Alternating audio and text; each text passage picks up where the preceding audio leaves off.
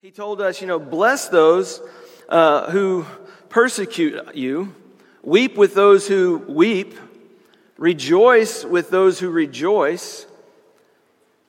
Be a person who's easy to get along with, and to fight against conceit, do that by pursuing humility.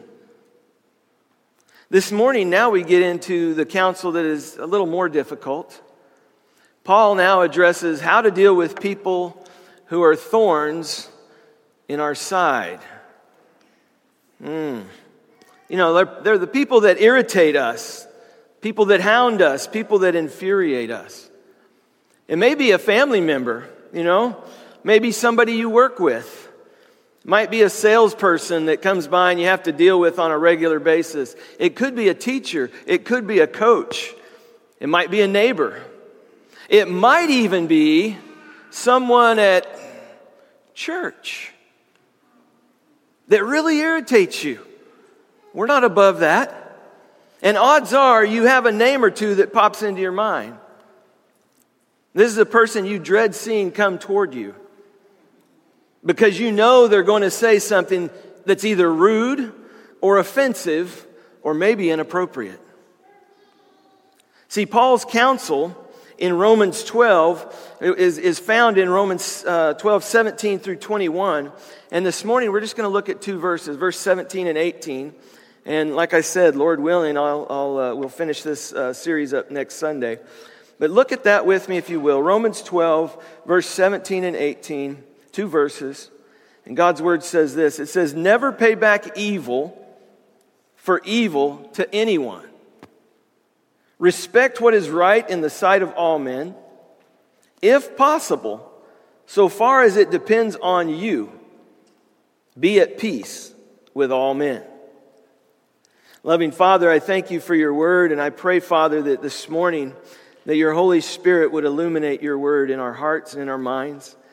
Father, I pray that your Holy Spirit would be our teacher and our guide.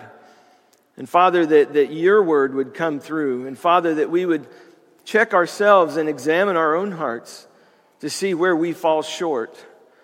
Father, so that we can bring glory and honor to you in all of our life. Father, I pray that your Holy Spirit would just guide us, and that we're just so thankful for what the Lord Jesus did on the cross for each one of us. And it's in his precious name that we pray. Amen. So what Paul is saying here is that retaliation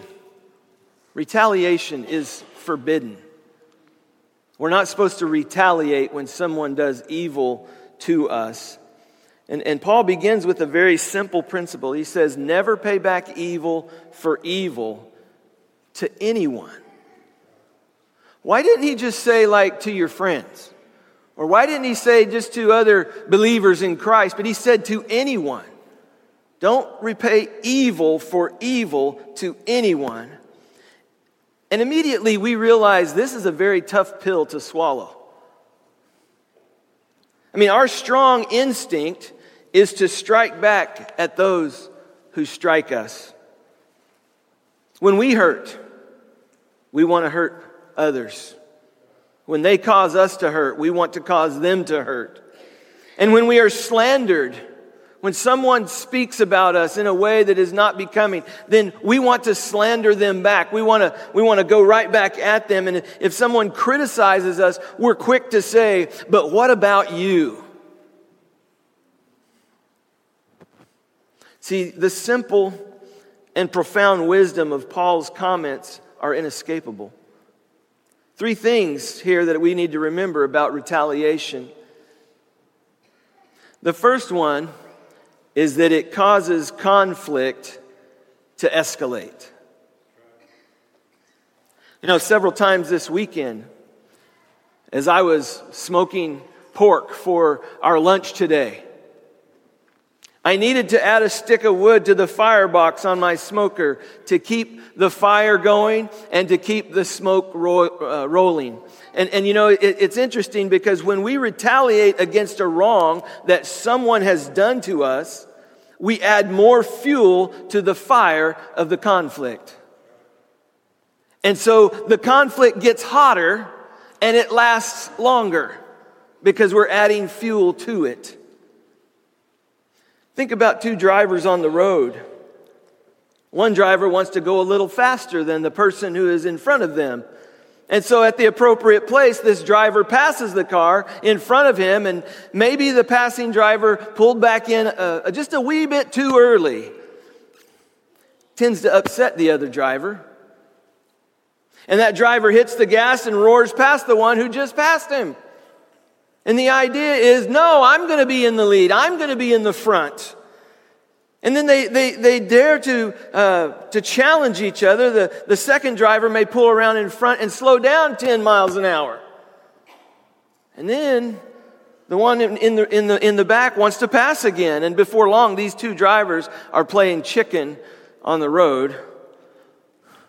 They're driving recklessly, all because neither one of them would let it go. They are escalating. They're retaliating. These two drivers have become a danger to others. You know, C.S. Lewis, he put it this way. He hit it on the head when he said, everyone says forgiveness is a lovely idea until you have something to forgive. For you country music fans, Garth Brooks, he has a song with these lyrics. We bury the hatchet, but leave the handle sticking out. We're always digging up things we should forget about. Oh, it's true. We do that. We wait for that next opportunity. It's been said that true forgiveness is hard to extend because it demands that we let go of something that we value. The right to pay back. See, retaliation causes the conflict to escalate. Secondly, retaliation is usually excessive. I mean, think about this. We never want to simply pay a person back for something they did. Oh no. We want to pay them back with interest. Oh yeah, a little more. You know, hit them a little harder. You know what I'm talking about. Now, in the Old Testament, there's a very familiar law. It's called Lex Talionis. And it states an eye for an eye, a tooth for a tooth, a hand for a hand, and a foot for a foot. And this law was established for a very specific purpose. To limit this tendency to retaliate in excess. I mean, basically, this law was not designed to say that if you poke someone's eye out, that they had to poke yours out. That's not what it's saying. What the law was saying was that a person could not go beyond poking your eye out in response. Or maybe knocking your tooth out. You know, it's an eye for an eye and a tooth for a tooth. Not excessive retaliation. But the human tendency is to meet one offense with a greater offense. And so what happens is we continue to escalate the conflict. Someone injures a person, and then they try to kill the other one. I mean, just think about it. I've already kind of referenced it, road rage. People get so upset and so consumed, they won't let it go, and finally they've escalated to a point where they actually pull a gun out. Really? You haven't even talked to the person. But that's where we are in our society. You say, well, can you tone it down just a bit, Rich? Okay. Let's say someone offends you in some way. So you go on and do something to destroy their reputation. The words of your mouth, that's excessive. Someone offends you, you go and ruin their reputation. That's excessive. Take an example from the Little League baseball field. You know, a coach disagrees with a call and tells the umpire that he feels like maybe the strike zone is inconsistent. The umpire tells the coach to keep quiet or you're going to be thrown out of the game. The coach then questions the parentage of the umpire. And, you know, it just keeps escalating. And before long, you've got two grown adults that both have to be restrained. all at a kid's baseball game. I mean, retaliation is usually excessive. We don't go to where they offended us. We go beyond where they offended us. Third, I would say this: retaliation always ruins our witness for Jesus Christ. See, when we retaliate against a wrong done to us, we prove that the love of Christ is not in us. When we say, oh yeah, you hit me, I'm going to hit you harder. Well, we show that we are no different from anyone else around us. Listen, you can live your whole lifetime being a good witness for Jesus Christ, and one act of retaliation can wipe all of that out. One act.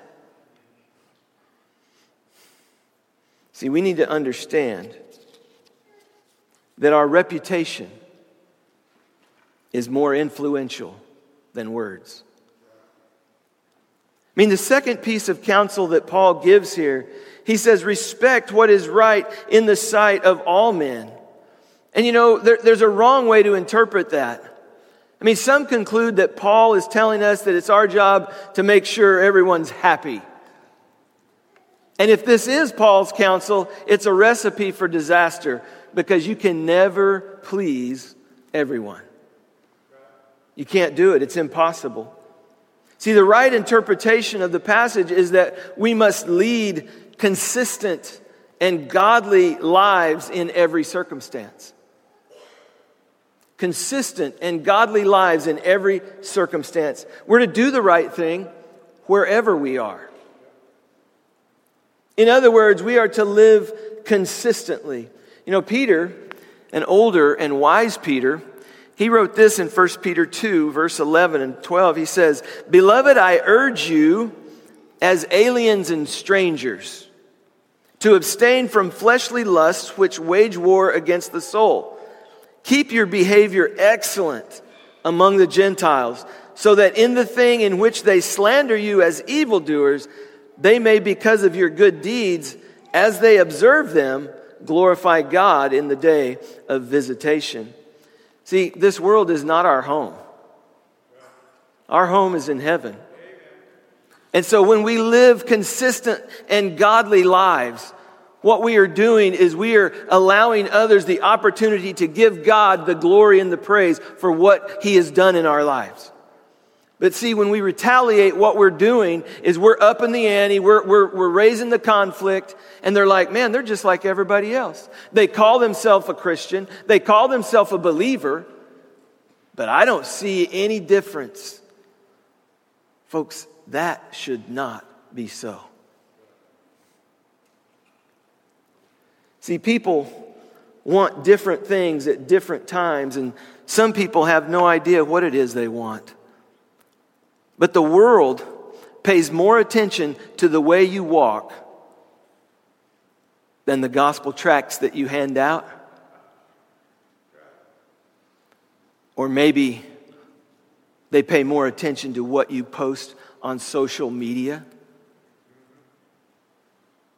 See, they watch what you're doing more than they watch what you're posting. And if it doesn't match up, they say it's inconsistent. And they might say something like, what are you doing? What you are doing speaks louder than I can't even hear what you're saying. Let me break it down for you here. The person who professes a faith in Jesus Christ but gossips about other people has lost all credibility. When they say, oh, we love you.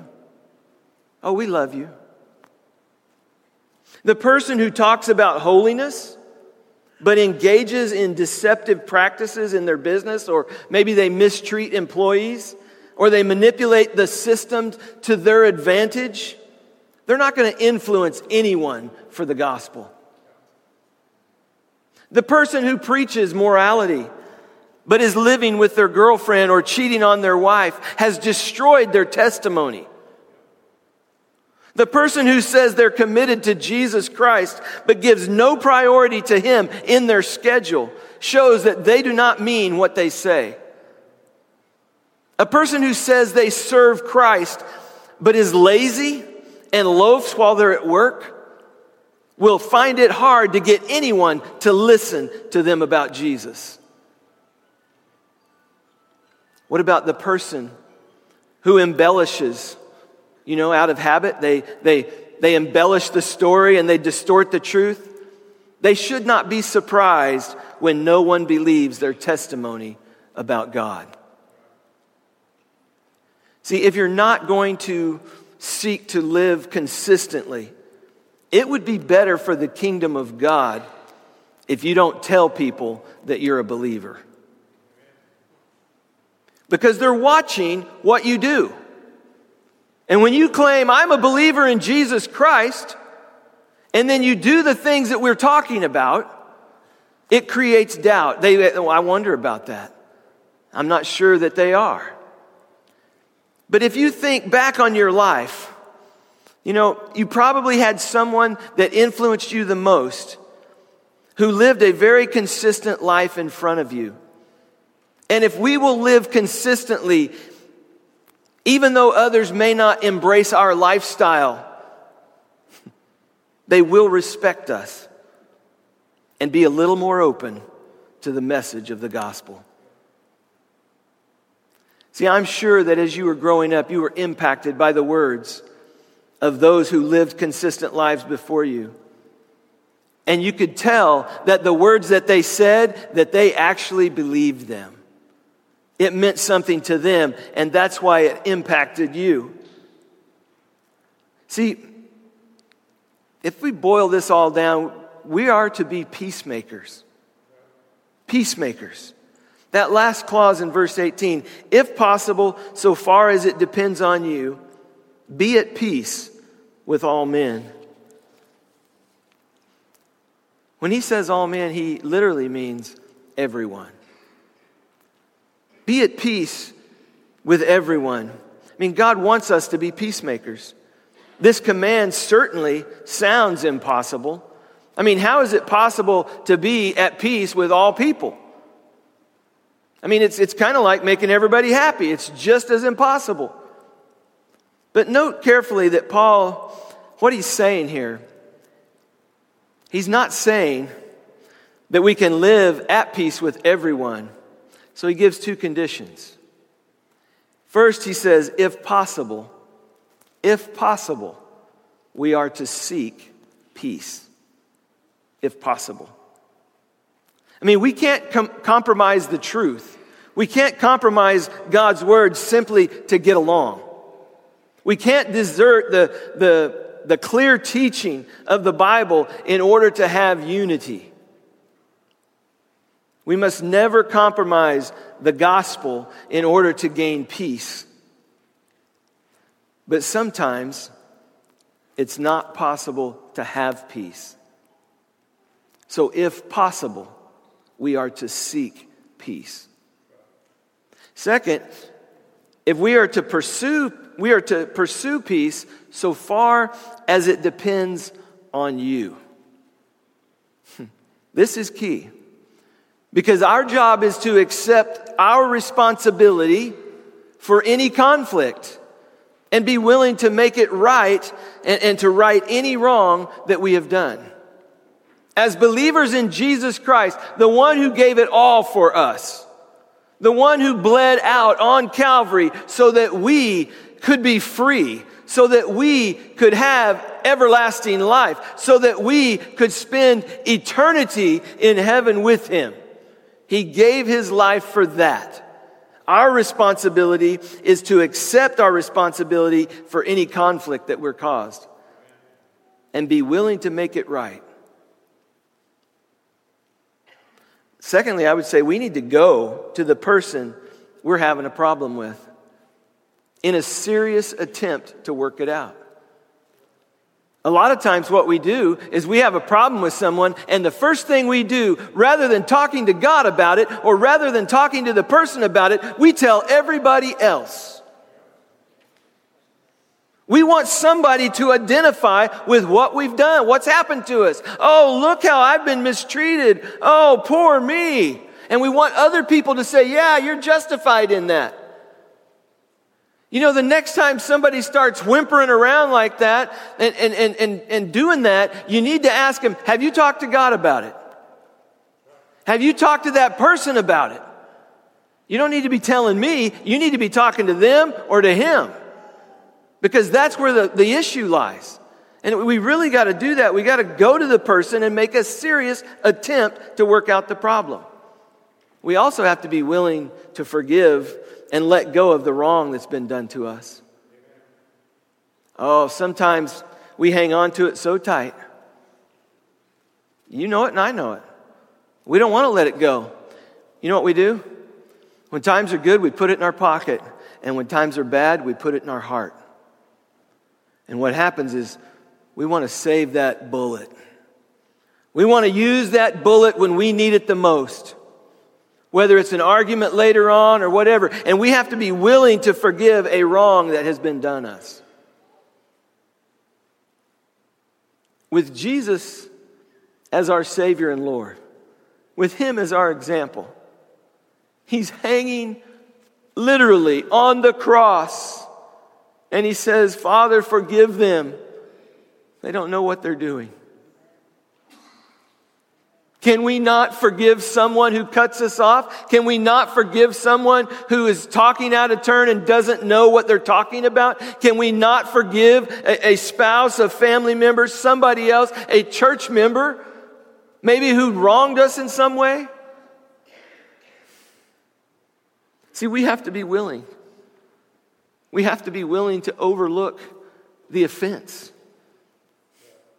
We have to be willing to be wronged if that's what it takes to make peace. We have to be willing to be wronged. See, God has called us to be peacemakers, not prosecutors. Unfortunately, many of us want to exact justice. We want to get our pound of flesh on those who have wronged us. But revenge goes beyond getting even. Revenge is excessive retaliation. I mean, if we have made every effort, that's the way I read this. If possible, so far as it depends on you, be at peace with all men. If we have made every effort, and it of course implies that we must make some effort, then we've fulfilled our responsibility if we've made every effort to make peace. If the other person just refuses to be reconciled, there's nothing more we can do. And we're better to keep our distance and avoid making the conflict worse. In Titus 3, verse 10 and 11, it says this. It says, reject a factious man after a first and second warning, knowing that such a man is perverted and is sinning, being self-condemned. What does that mean? A factious man or a factious woman is unwilling to do what the Word of God requires.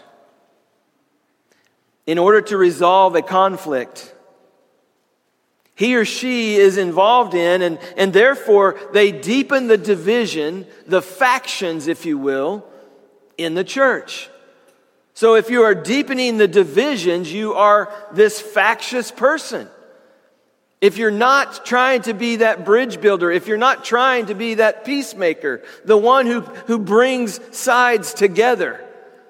But if they are continue to deepen and say, I'm not going to budge, I'm not going to do this, then you are that factious person.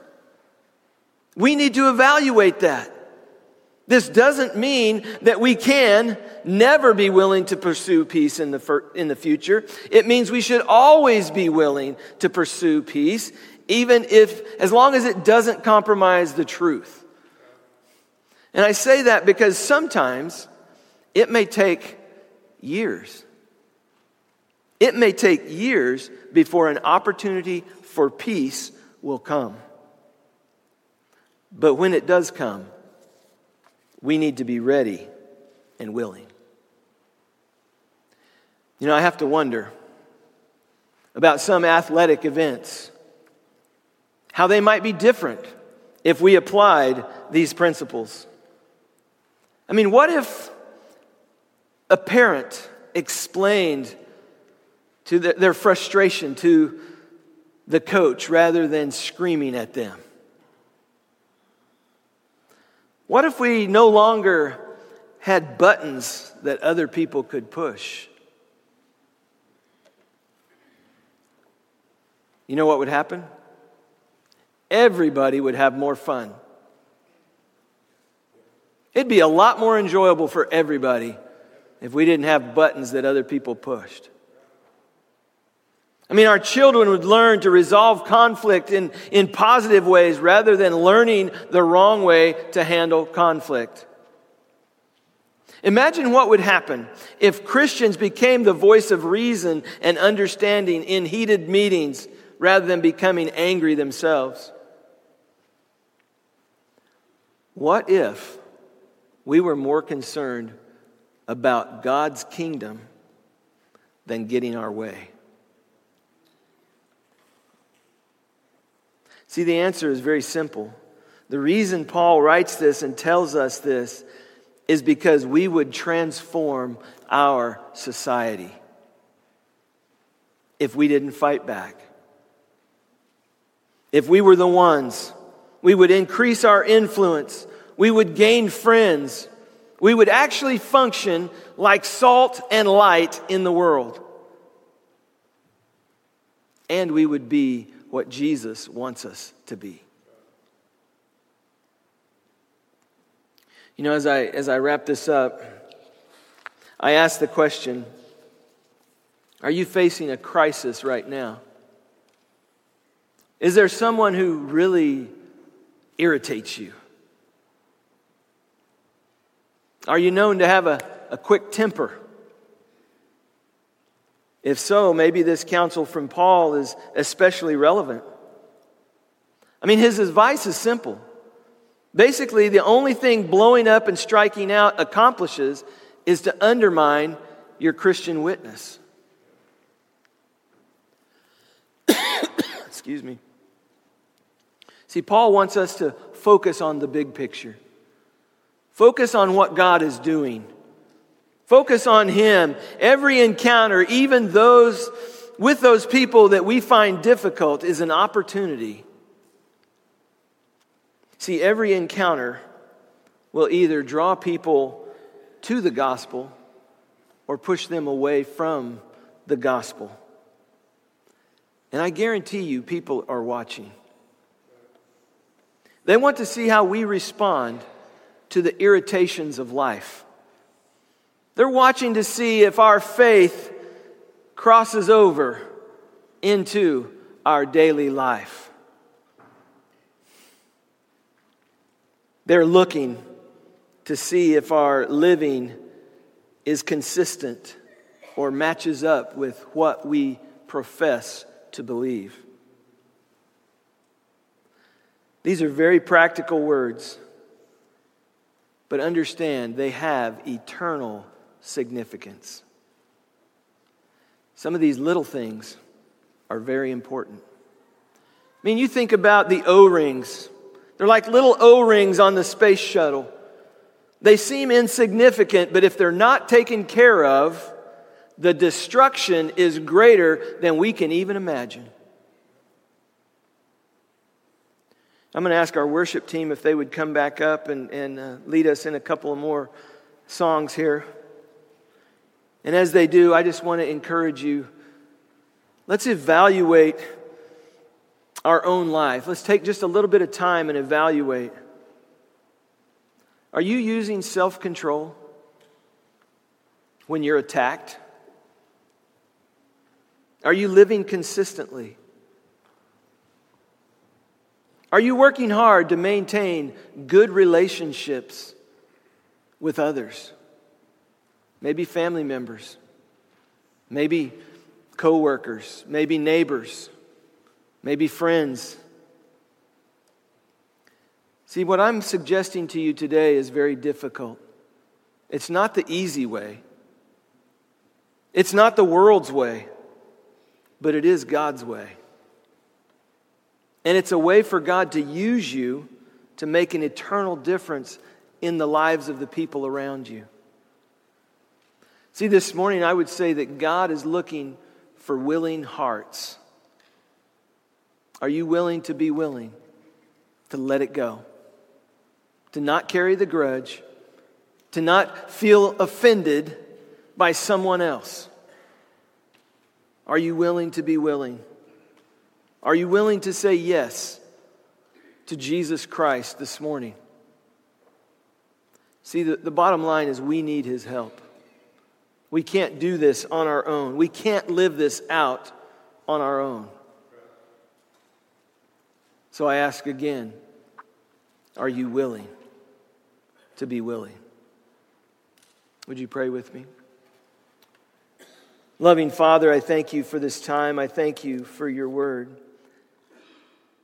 Father, I pray that you would check our spirit.